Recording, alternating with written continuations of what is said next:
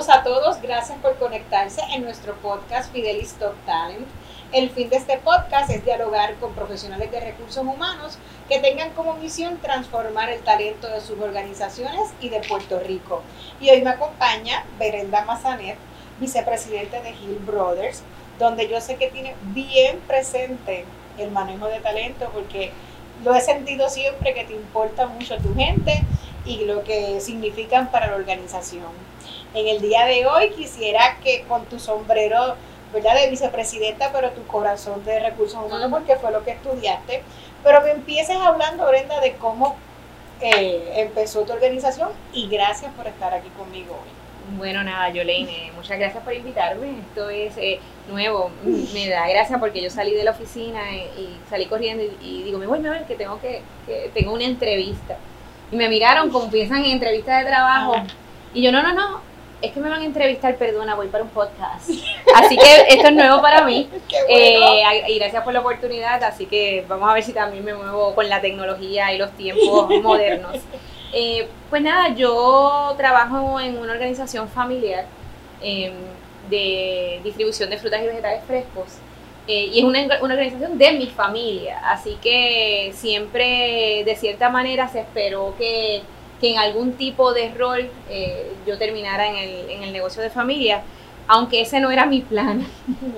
Hace unos cuantos añitos, cuando yo empecé a estudiar, ¿no?, ya a nivel universitario, la empresa no tenía suficiente desarrollo en términos de estructura organizacional como para yo verme dentro de ella. Los puestos que había disponibles pues eran puestos de compra, puestos de contabilidad.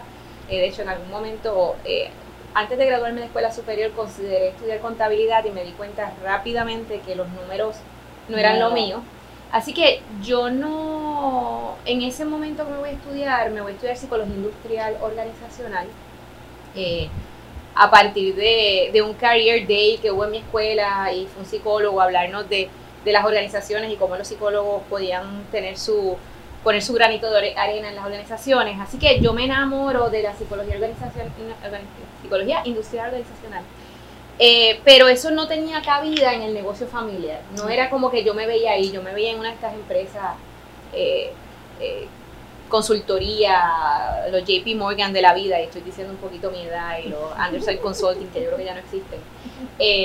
Así que cuando la vida me trae de vuelta, yo estaba en Estados Unidos, la vida me trae de vuelta a Puerto Rico, y me trae de vuelta específicamente al negocio familiar, yo no tenía un lugar, el negocio no tenía un departamento de recursos humanos para empezar. Yo llego literalmente sin rumbo, a ver en qué podía ayudar, y a pesar de que era parte de la familia, lo mismo, contesté llamadas.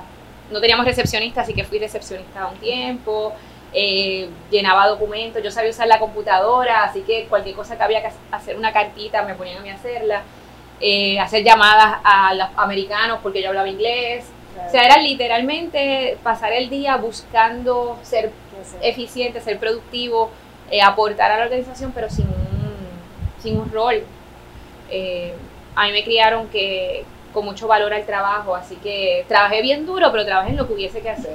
O sea, desde barrí, vapié, no tenía un escritorio, yo literalmente era una mesa plegadiza.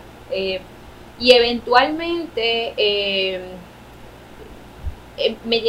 fue interesante porque me llegó un brochure de un seminario de legislación laboral. Voy a decir de quién era un seminario que estaba dando Ruiz Delgado Sayas, que yo creo que ya no era secretario del Departamento del Trabajo, pero empezó a dar rondas por ahí de seminarios laborales, y decido ir a un seminario de Ruiz Delgado Sayas, en parte porque yo estudio psicología en Estados Unidos, y pues sentía que si iba a hacer algo relacionado a recursos humanos tenía que aprender algo de la legislación laboral local. Y pues tomo el seminario de Ruiz Delgado Sayas, y recuerdo que de las primeras cosas que dijo es que había que tener un manual de empleados. Yo no tenía la menor idea de cómo construir un manual de empleados, y entonces empiezo a pedirle a suplidores en Estados Unidos de la empresa que me prestaran sus manuales para copiármelo. Eso no lo digan. Así que poco a poco empiezo a montar el departamento de recursos humanos en Hill Brothers, con lo que había escuchado en el seminario que tomé con el licenciado y con varios seminarios que seguí tomando, cada vez que me llegaba un flyer, allí caía yo, a autoeducarme en la legislación laboral local. Y pues nada, pues que necesitas saber llenar las I9.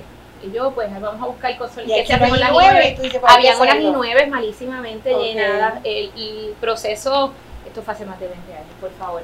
El proceso de contratación en Gipro era un proceso literalmente, llegaba cualquier hijo de un amigo de la empresa o de un cliente que llegaban allí, mira, mi papá, Cecilio, decía, Cecilio, el muchachito no quiere estudiar, ponlo a hacer algo, a limpiar papas.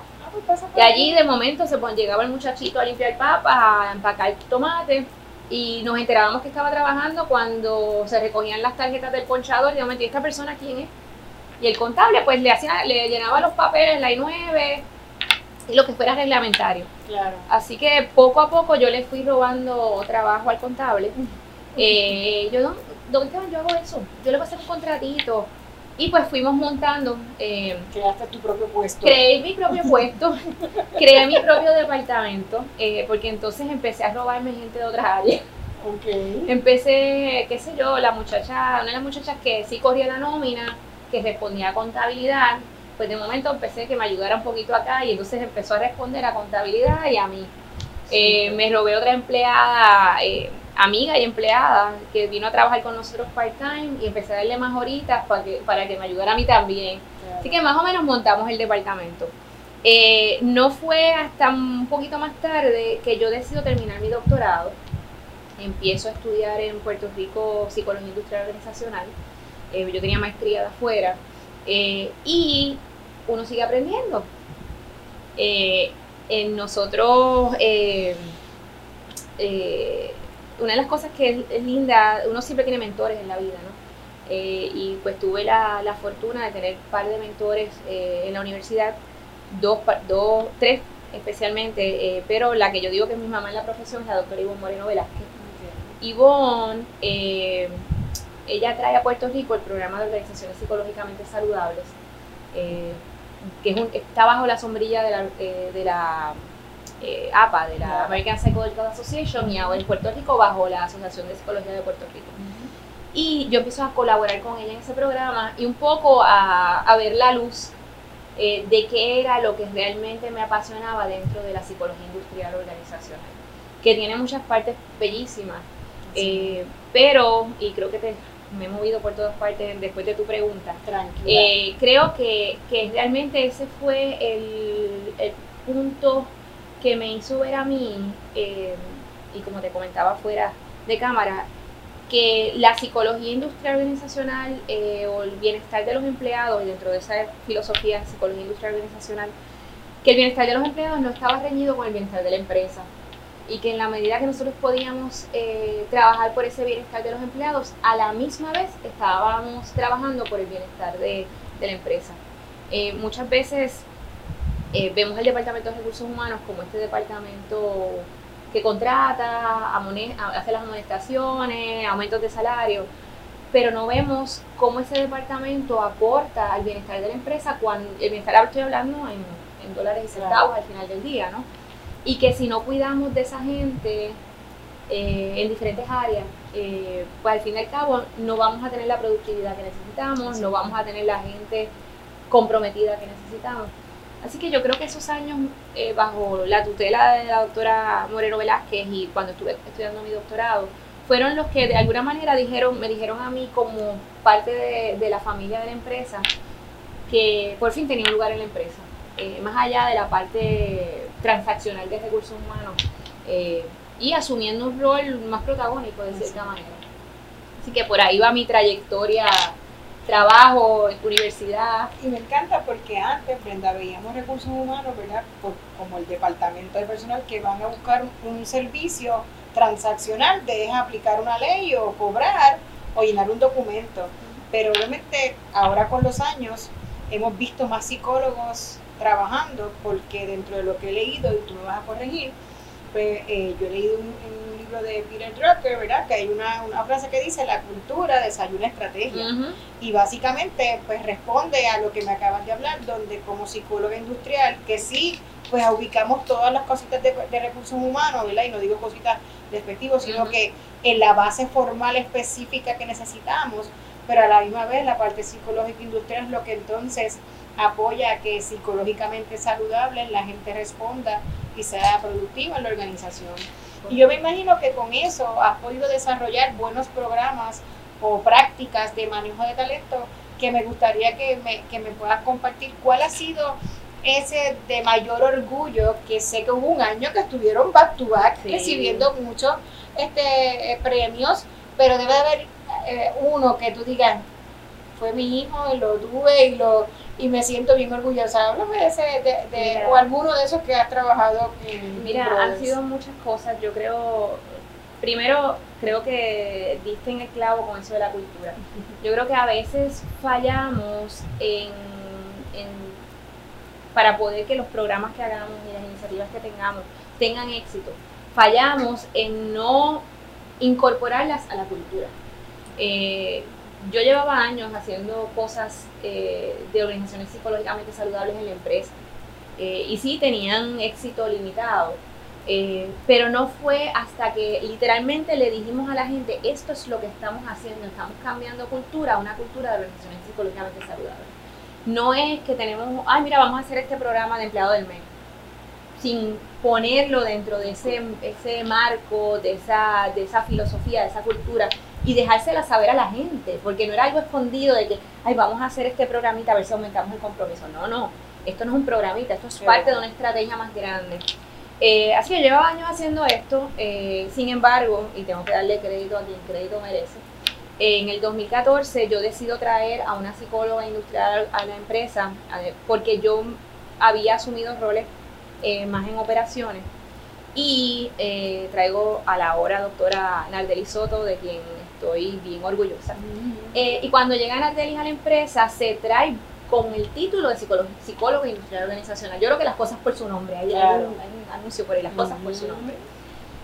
Tú tienes que darle predominancia a la persona y decir: esta persona vino a hacer esto y su título va a ser este, porque ese título es importante, lo que ella hace. No es ocultar, no ponerle un título moderno. No, ella es la psicóloga industrial organizacional, ya no está con nosotros. Así que empezamos a crear, Nardelis y yo siempre somos peligrosas cuando nos juntamos, y empezamos a montar lo que era el programa de organizaciones psicológicamente saludables.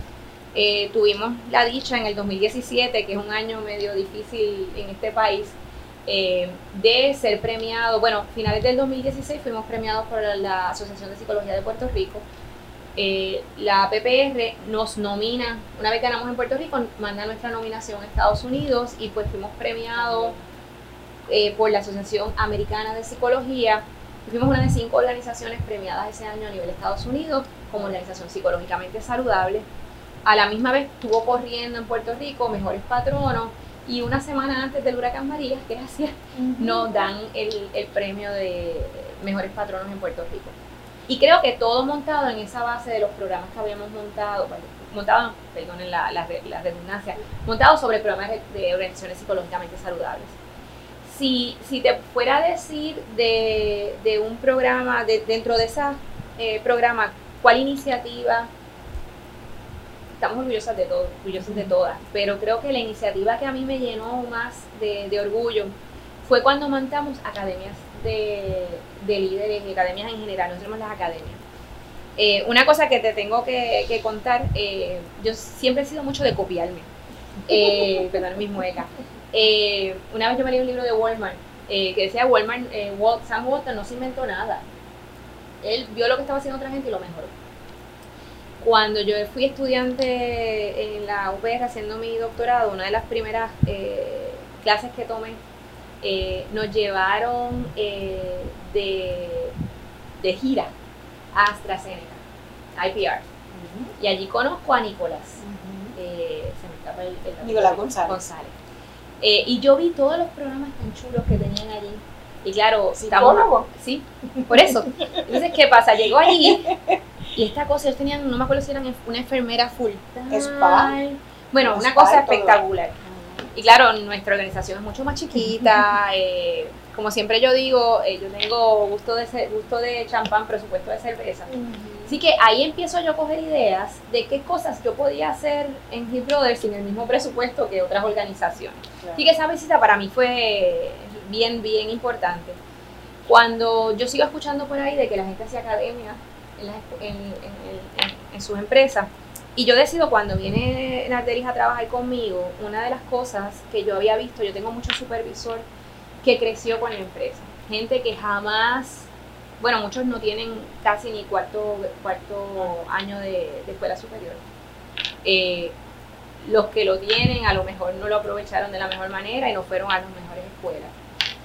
Así que yo tenía muchos niveles diferentes de supervisores. Tenía un supervisor en ese momento que a lo mejor no era el mejor supervisor casualmente, pero tenía una maestría. Y tengo muchos supervisores que vienen de haber sido baggers en supermercados y eso, la única experiencia a lo mejor antes de trabajar conmigo ha sido 2 años en un supermercado, en diferentes puestos, empezando por bagger y vinieron a trabajar con nosotros hace 20 años y ya soy supervisor. Así que uno de mis problemas era que tenía todos estos niveles de gente, muchos que por instinto eran buenos supervisores, pero no tenían la base de supervisión. Así que yo le digo a Nardelis, yo creo que una de las primeras cosas que yo quiero hacer es montar una academia de supervisores. Nardelis hizo un trabajo espectacular. Esto fue una academia de 9 meses, donde tenían exámenes, algo así como las certificaciones de Fidelis. Tenían exámenes donde tenían one-to-ones con Nardelis mensuales, donde teníamos recursos internos y recursos externos que vinieron a darles clases. Dependiendo del tema, muchos de los temas se dieron in-house, pero temas bien específicos se trajeron recursos de afuera. Pero lo chévere, hubo 2 cosas bien interesantes de esa experiencia y la traigo un poco por la parte más humana. Aprendieron muchísimo. Pero fue bien interesante porque Nardelis les preparaba estas carpetas blancas, bien grandes, con mucho material. Las primeras veces aquellos muchachos parecían que los estaban llevando al matadero, porque eran personas que su experiencia con la escuela no había sido buena. Así que cada vez que yo veía las carpetas, el trabajo y el estudiar, el tipo de negocio que nosotros trabajamos 24 horas, y el tipo de negocio es bien movido, los supervisores están bombardeados de trabajo, así que eran 4 horas que ellos tenían que tratar de olvidarse del trabajo que estaba fuera de la puerta, tratar de no contestar las llamadas que les hacían de emergencia, y entonces era bien cómico porque tú veías a aquella gente al principio con aquellas carpetas blancas debajo del hombro, como a estudiar, que ir a la clase, y después al final de los 9 meses la sensación de orgullo, hubo muchos requisitos para completar el grado, porque era casi un grado. De hecho, después hicimos varias otras academias, esa academia todo el mundo se graduó, pero hubo academias que no graduamos gente. O sea, que no era una cosa como que trabajas aquí, no, si alguno de los requisitos no lo cumplía, si tenías una amonestación en el proceso, te sacábamos de la academia. O sea que fue bien duro y hubo, como te dije, sesiones de coaching, sesiones de aplicación. Y fue tan lindo, hicimos una graduación, literalmente con musiquita en el mismo trabajo, con musiquita de graduación, con desfile, cada uno de ellos podía llevar un invitado. Y fue tan lindo escuchar gente decir, bueno, tengo un supervisor que trajo a la mamá. Y él dice que su mamá estaba tan feliz porque nunca se había graduado de nada. Y creo que eso es uno de los momentos más orgullosos. Después de eso hicimos varias academias, pero yo creo que, primero que se puede. Yo creo que independientemente del presupuesto, hay una forma de hacerlo todo, y yo creo que siempre hay una forma de hacer que la gente sepa que tú estás dando lo máximo para que ellos se desarrollen, que a lo mejor no puedes hacerlo en el hotel, no sé, la concha, la graduación, pero que trataste de emularlo lo suficiente para que ellos se sintieran bien, se sintieran especiales. Se le dieron premios, medallas a los de diferentes tipos, más progreso. Y yo creo que eso fue un momento bien, un pivotal, o sea, en ese momento la cosa cambió. En ese momento la gente se dio cuenta que esto era en serio. En ese momento ya entonces pertenecer a una academia era especial, me escogieron para la academia. Después nos volvimos medio locos porque entonces dábamos educación continua. Así que era como que cogiste la academia de supervisores, los próximos años se seguían dando educación continua. Fuiste a la academia de líderes, los próximos años se hicieron academias de educación continua de la academia de líderes. Y así so on and so forth, hemos hecho 2 o 3 ya. Pero creo que eso fue importante. Y fue importante también para que los supervisores, quienes son nuestro mayor apoyo u obstáculo, porque ellos tienen que permitir que sus empleados vayan a las actividades que hacemos y las iniciativas que hagamos, y si tenemos un plan, hicimos un programa de reconocimiento, ellos son los que tienen que velar porque se reconozcan a los empleados. Así que haberlos atendido, si no puedo decir atacados, haberlos atendido a ellos primero, pues yo creo que por un lado se les reconoció, por otro lado se les desarrolló, pero por otro lado les dijimos, esto es importante. Y eso fue con el sombrero de psicólogo industrial de recursos humanos y las DELS. Pero ¿cómo lo viste en el negocio? ¿Cómo fue ese impacto también, ese conocimiento de ellos ahí, 9 meses aprendiendo que el retorno de la inversión es en el negocio? Porque identificaste que no estudiaron y demás, pero lo que quería era subir la vara de conocimiento, como siempre yo, que conocimiento es poder, dentro de que dejaran ahí mismo el retorno. ¿Viste entonces con tu sombrero operacional ese cambio en ellos? A este día, al día de hoy, hace 2 o 3 días, la gente me sigue mencionando, los supervisores. Wow. No, yo me senté con él, hice esto porque eso lo aprendí en la academia. Y esta fue la academia en 2014. Wow. Y se ve, tengo que admitirlo, también en la parte de recursos humanos, donde están haciendo las cosas mejor. Una de las quejas de todo departamento de recursos humanos es que a veces los supervisores o no documentan o no hacen las cosas bien con el respeto que deben hacerlo con los empleados. Así que eso también les cambió. Pero sí, definitivamente en términos de productividad, en términos de manejo de empleados, en términos de aprender a delegar, porque fueron temas que se trabajaron en la academia. Y pues toda la educación continua que vino después de eso, que hicimos gerencia de proyectos con ellos, que hicimos Lean, se hizo también Lean, o algunos de ellos participaron en la academia de Lean. Y pues ellos siguen aprendiendo, la realidad es que ellos no tenían mucha base. Y pues es un trabajo continuo, claro. Apoyar a que esa base siga solidificándose. Pero definitivamente el negocio cambió. Qué bueno. El negocio cambió. Brenda, llevándote de obviamente un momento con mucho orgullo, me gustaría que también me puedas hablar de un momento bastante difícil, de una decisión que haya sido un reto para ti en la organización y cómo lo manejaste. Uy, eso es difícil. Ahora saben cuál. Mira, yo te voy a llevar un poquito más atrás tal vez, pero coincidente con eso. Yo en algún momento tuve que tomar la decisión de salirme de recursos humanos. Claro, yo salirme en propiedad, del sombrero único de recursos humanos. Ahora hago recursos humanos, pero no es mi sombrero principal. Y yo creo que ya eso fue una decisión de desarrollo personal primero, de desarrollo del negocio. Y quiero un poco atarlo al rol de la mujer en este país. Yo creo que a veces nosotras nos limitamos nosotras mismas. Y yo estaba en un rol secundario en la empresa hasta que un día vi la luz. Tengo que darle crédito a mucha gente que me inspiró. Una persona que tengo que mencionar es Frances Río. Ella es muy conocida en el ámbito del desarrollo de las mujeres. Y un día ella me senté a hablar con ella y me dijo, ¿de qué marca tú eres? ¿O qué marca tú eres? Algo así. Yo no sé de qué me estaba hablando. Y yo, ¿cómo es que marca yo soy? Y me dijo, ¿tú eres genérica o de marca? Y yo no sé de qué tú me hablas. Y yo creo que a veces nosotras como las mujeres tenemos que decidir que somos de marca, independientemente de la industria en la que estemos. Y yo estaba bien limitada por el hecho de que esta industria, la industria de alimentos, y en particular lo que son frutas y vegetales, es una industria bien predominante de hombres. Así que yo veía el ser mujer como una limitación.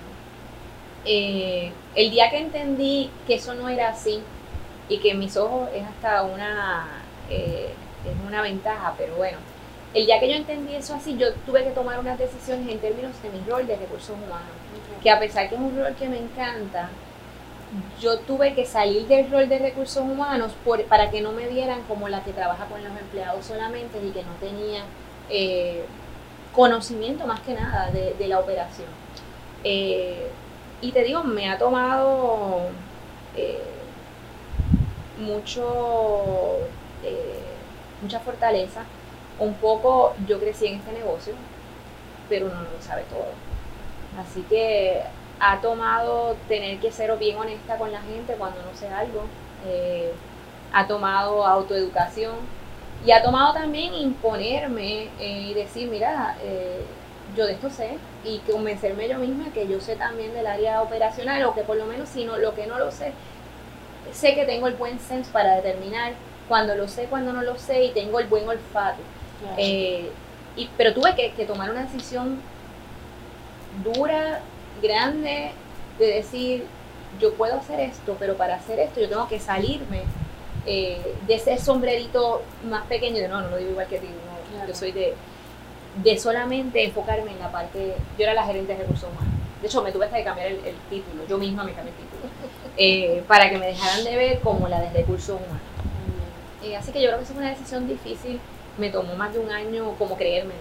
Yo me cambié el título, me empecé a involucrar en otras áreas de organización, pero me tomó yo creérmelo también. Pero al final es una de las cosas, Brenda, que siempre, y trato de llevar en el mensaje de que recursos humanos con el sombrero se sienta a la mesa y es quien mueve a la gente. Pero en tu caso, obviamente, haces un switch porque obviamente pues tu rol dentro de la organización va a ser familiar, pero estabas por recursos humanos. Pero al final, conversábamos ahorita que quien mueve como quiera es la gente, el negocio. Y obviamente quiero traerlo al momento que estamos ahora, donde obviamente en el COVID tu empresa le suple a un restaurante que está en mi edificio y salía temprano a correr a mi nuevo estilo de vida y tus guaguas estaban ahí siempre sin fallar. Y obviamente yo me imagino ahora tendrás muchos cuentos o muchas historias que contarme de este momento donde no han parado 24/7, sí con un cuidado, y me encantaría que me cuentes, porque sé ese pasión que tienes por la gente, de cómo ahora sirven con, ¿verdad?, lo que está pasando ahora mismo, pero al principio que no pararon, cuidaste la gente, pero cuidaste el consumidor, porque yo soy de la que consumo en ese restaurante. Así que obviamente veía el del camión bajarse, cuidado y demás, y eso es bien importante y se reflejó en lo que hicimos, que fue comer. Muchos de nosotros, ¿verdad?, dentro de Venezuela, bueno, yo rebajé, pero muchos comieron. Así que muchos cuéntame cómo, obviamente, me imagino que lo he preguntado en otros que he entrevistado de alimentos, todo el mundo se guardó, pero ustedes al revés, aumentó el negocio. ¿Qué pasó con la mente de Brenda en ese momento? Mira, la operación. Esto fue un periodo tan loco y tan difícil y tan bendecidos que somos también. No puedo dejar pasar esa palabra y gracias al divino, ¿verdad? Nosotros nunca paramos. Nuestro negocio tuvo un poquito de shift porque los restaurantes cerraron. Así que todo ese mercado de restaurantes lo perdimos por un periodo. Sin embargo, de forma media, o sea, a veces altos y a veces bajos, los supermercados, cada vez que venía una influencia de dinero, de todo este dinero que está viniendo federal, pues venían unos picos bien grandes y de momento se caía la venta. Así que ha sido bien retante, pues porque nosotros como nunca paramos, igual que otras industrias, supermercados, después los restaurantes entraron más tarde, aprendimos en el camino. Entonces yo recuerdo reunir a mi gente como a los 3 o 4 días de que empezó el lockdown y decirles que, pues yo, claro, he estudiado, no tienes idea, yo me he leído todas las noticias, todos los informes del CDC, del World Health Organization. De momento, las mascarillas eran malas. No sé si recuerdan ese periodo, entonces yo pararme frente a los empleados, el lavado de manos, distancia, lavado de manos, distancia. Y de momento, 3 semanas más tarde, compraron mascarillas para todo el mundo y entonces no habían mascarillas desechables en ningún lado. Y entonces ha sido unos ups and downs tan grandes en términos de la gente, y la gente bien asustada. El desconocimiento de lo que estaba pasando, provocando mucha ansiedad en los empleados que necesitan trabajar. Nosotros tenemos el tipo de trabajo que tenemos, bien poca gente puede trabajar remoto.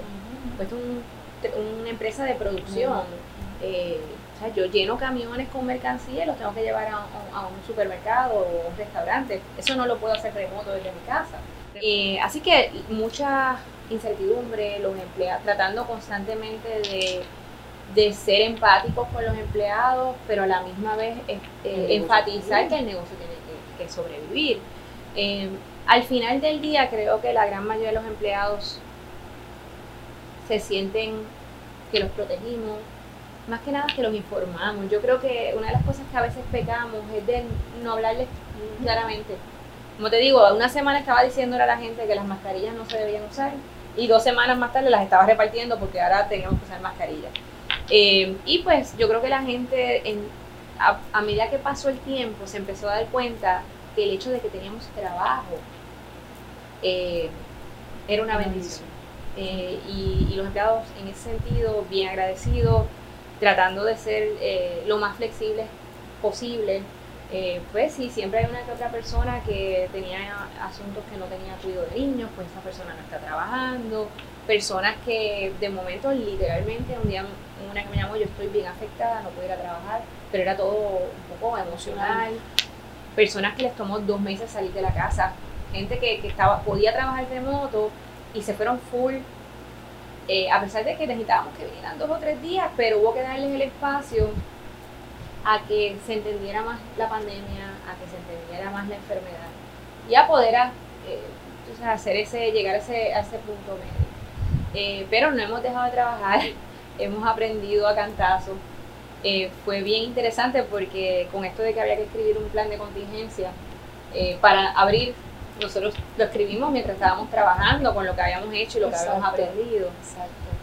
Pero yo creo que son retos que se siguen dando. Una cosa que hicimos con el huracán María y volvimos a hacer ahora fue que nos sentamos entrevistamos a toda la gente y vimos sus necesidades. Y yo creo que a mayor o menor grado el que tú escuches a la gente y pues en la medida que la empresa pueda ayudarlo de alguna manera, yo creo que es importante. Por eso fue que empecé hablando, porque sé que la gente para ti es muy importante, le puedes dar conocimiento, pero cuidarlo siempre.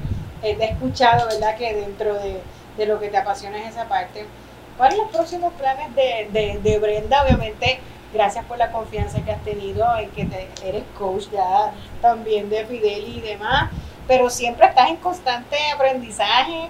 Ese reto que te diste de posicionarte como mujer y líder en esta industria, pero ahora, Brenda, que obviamente sigues modelando todo lo que es el manejo de talento en esa transformación tuya, y obviamente me gustaría que nuevo ahora mismo estás cocinando en ese Pues sentido. Mira, hay un par de cosas en el tintero, algunas que la pandemia me detuvo temporalmente.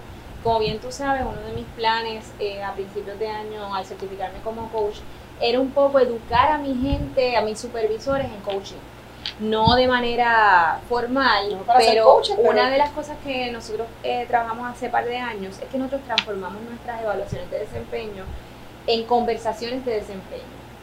Sin embargo, nos hemos dado cuenta que los supervisores todavía no saben cómo conversar. Así que un poco, pues, me di a la tarea de aprender con ustedes en coaching para ver si algunas de esas herramientas, en 2 vías. Una es poderlos educar a ellos de cómo tener conversaciones de desarrollo con su gente. Y la segunda, ver cómo yo puedo ser coaching para mi gente. Pues a esos fines he estado en varios cursos de Fideli, las 2 certificaciones, la grupal y la individual. Otra cosa que pues, estoy dando aquí promoción a Fideli, otra cosa es que empiezo ahora a trabajar en lo que son planes de sucesión con ustedes. También en la misma vía, una cosa es que esto es un negocio de familia y nosotros no nos hemos preparado en sucesión. Y cuando uno habla de sucesión, yo tengo esta idea, a lo mejor me confirma o me desconfirma Alfredo Carrasquillo, lo que es mi idea, que la sucesión no solamente es del jefe al próximo jefe. Yo quiero ver cómo trabajo el elemento de sucesión en diferentes niveles en la empresa para poder identificar esos high potentials y a la misma vez esos puestos de difícil reclutamiento. Cosa de preparar a la próxima generación. Y yo creo que uno de mis retos más grandes es que yo tengo un hijo ya bastante grandecito y yo quisiera hacer las cosas bien con él. Así que esos son retos un poco profesionales del área de recursos humanos y de desarrollo de talento y un poco también personales. Con la idea, como ves, yo trabajo operaciones, pero mi corazón está al lado de acá. Con la idea de seguir desarrollando a mi gente, porque si yo no desarrollo a mi gente, esto va a ser, el negocio va a continuar siendo un one-man show o un one-woman show, y eso no es lo que yo quiero. Claro. Yo quiero que mi gente esté preparada para asumir los retos en el futuro y vemos muchas cosas buenas pasando en la empresa y quiero que estén preparados más que nada. Bueno. Y gracias por confiar en nosotros. Me gustaría hacerte una de plano personal, ya que traes a tu hijo, ¿cómo haces ese balance? Si existe, porque muchos me han dicho que no existe, pero sí. Y es verdad. Pero entre vida y trabajo, ¿verdad? Que sé que es un negocio de 24/7.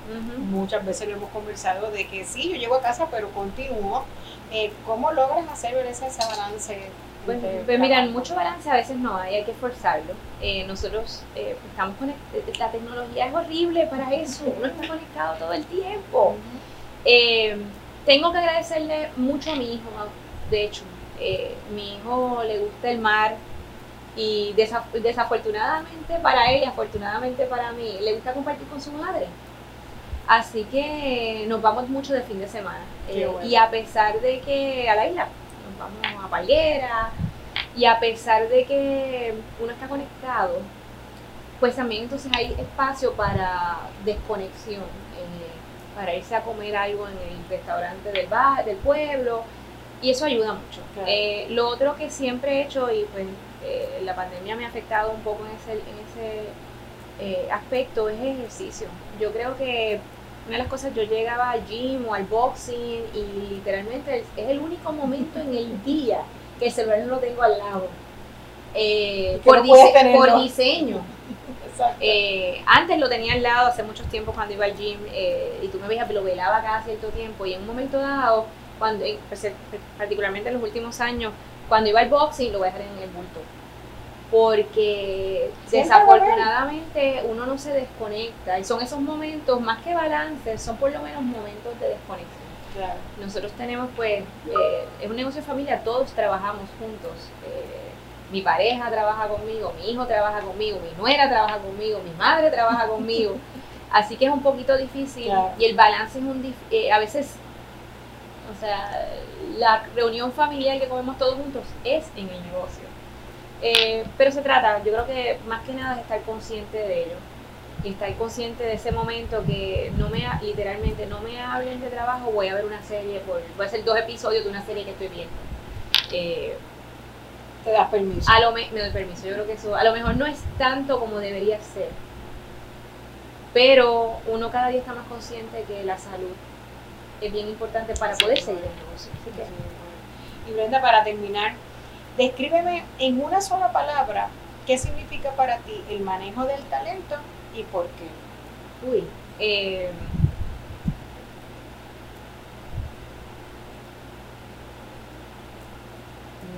Me pusiste una difícil, porque hay tantas, el escribirlo en una palabra, yo creo que es difícil, y lo puedo ver de diferentes planos. Si lo veo desde el punto de vista de la organización, sobrevivencia. Yo creo que nos tenemos que dar cuenta que si no desarrollamos el talento, no vamos para ningún lado.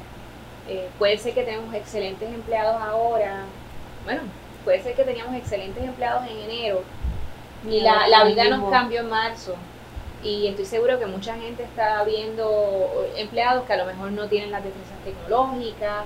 El tiempo, esto cambia día a día, y si no desarrollamos el talento y lo manejamos de manera apropiada y lo vemos con los ojos de que son la parte más importante de cualquier negocio, y ese compromiso, todo lo que necesitamos para trabajar exitosamente, no vamos a sobrevivir. Así mismo. Gracias, Brenda, te admiro muchísimo, me encantas porque veo en ti a mi hija, que es única hija también. Te escucho cuando dijiste no quería el negocio y me pasa lo mismo, pero en mi caso sí, que yo creo que no está aquí conmigo, pero obviamente está bien clara de que no va a continuar. Pero te veo, ¿verdad?, como estás con tus papás y con la familia y demás, y obviamente la veo a ella y que Dios mío, la dejé sola, pero sí, eso ocurrió. Así que, pero cómo te has levantado, lo humilde que eres, Brenda, y que siempre estás en constante crecimiento. Así que no, siempre en esa búsqueda de conocimiento, si hay algo que siempre pienso es que nos topábamos en muchos lugares y era buscando ese nuevo desarrollo, y te lo digo en persona. Así que te admiro muchísimo. Gracias por la confianza, por tu tiempo, que en este momento sé que es difícil salir del negocio, y que hayas compartido conmigo tu experiencia. Así que gracias a todos. Aquí termino, ¿verdad?, mi día de hoy con Brenda. Excelente recurso, y quiero invitarlos a todos para que nos busquen en las redes sociales: Fidelis Talent Solutions, Instagram, Facebook y LinkedIn, y el podcast que lo pueden encontrar en Spotify, YouTube, Google Play y en Apple Podcast. Sí, Brenda, todo eso. Imagínate, ya tú sabes que sobre 40 no teníamos tantas cosas. Gracias a todos por estar con nosotros en el día de hoy. Gracias, Brenda. Gracias, Yolanda.